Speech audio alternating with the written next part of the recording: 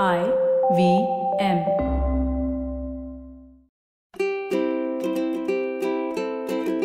Hello and welcome to the Habit Coach Podcast, the bite-sized podcast filled with quick and easy actionable habits. Remember, great habits create that awesome life. I am Ashton Doctor, your habit coach. And today's fun fact of the day has to do with space.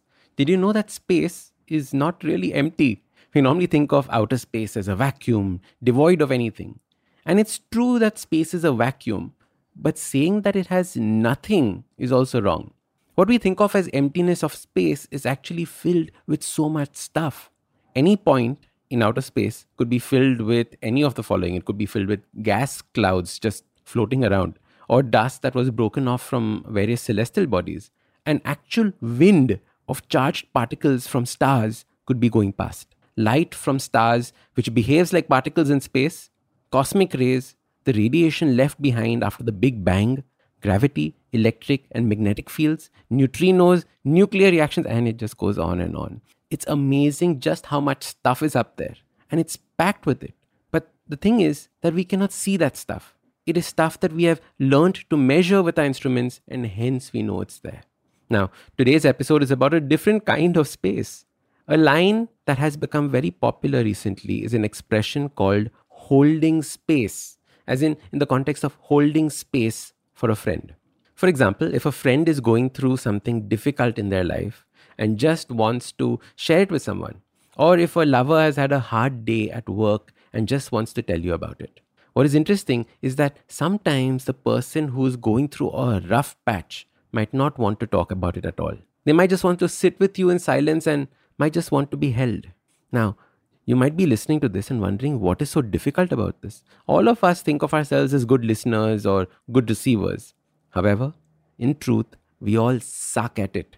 We are terrible at holding space for people.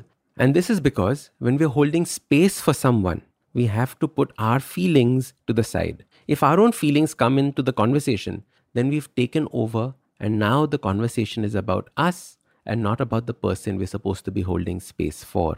The second way we screw up is by desperately trying to give advice to the person. If someone shares something with us, we immediately try and give him or her advice. We try and solve the problem. Men especially get into this stage by default. And I do this at times as well. But once I became sensitive to this, it stopped. And then I would always ask if they wanted advice or just wanted to be heard. So that is the trick. Always ask, what is it that they want? Do you want advice in this situation or do you just want to be heard? And that's what I gave them. And the third way we screw up holding space for someone is by letting our judgment seep into the conversation.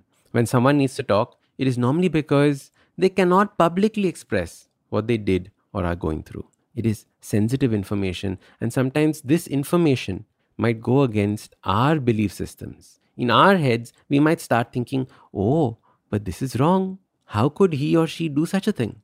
We are letting our judgment come to the surface. The other person now can immediately pick this up. They can pick it up from our body language or from the way that we say certain things. When we agree to be there for someone or hold space for someone, we have to make sure that these things are taken care of. Making sure that we do not let our feelings come in the way. Making sure that we do not start giving advice. And making sure that we do not judge the other person through our belief systems. This is particularly important when people are going through a rough patch in their life and come to you for support. All you have to do is just be there for them, listen, and nothing else. Just listen. Don't try and put yourself in their shoes. Don't try to solve their problems. Just being there for them is all the help they need. So your super simple habit starts by learning how to hold space for someone. It will be uncomfortable at first, especially if the person just does not want to talk and all they want to do is sit there. All you have to do is be there with them. Make them feel seen or heard. And that is all. With practice, you will become better at holding space for your friends, family, lovers, and even strangers.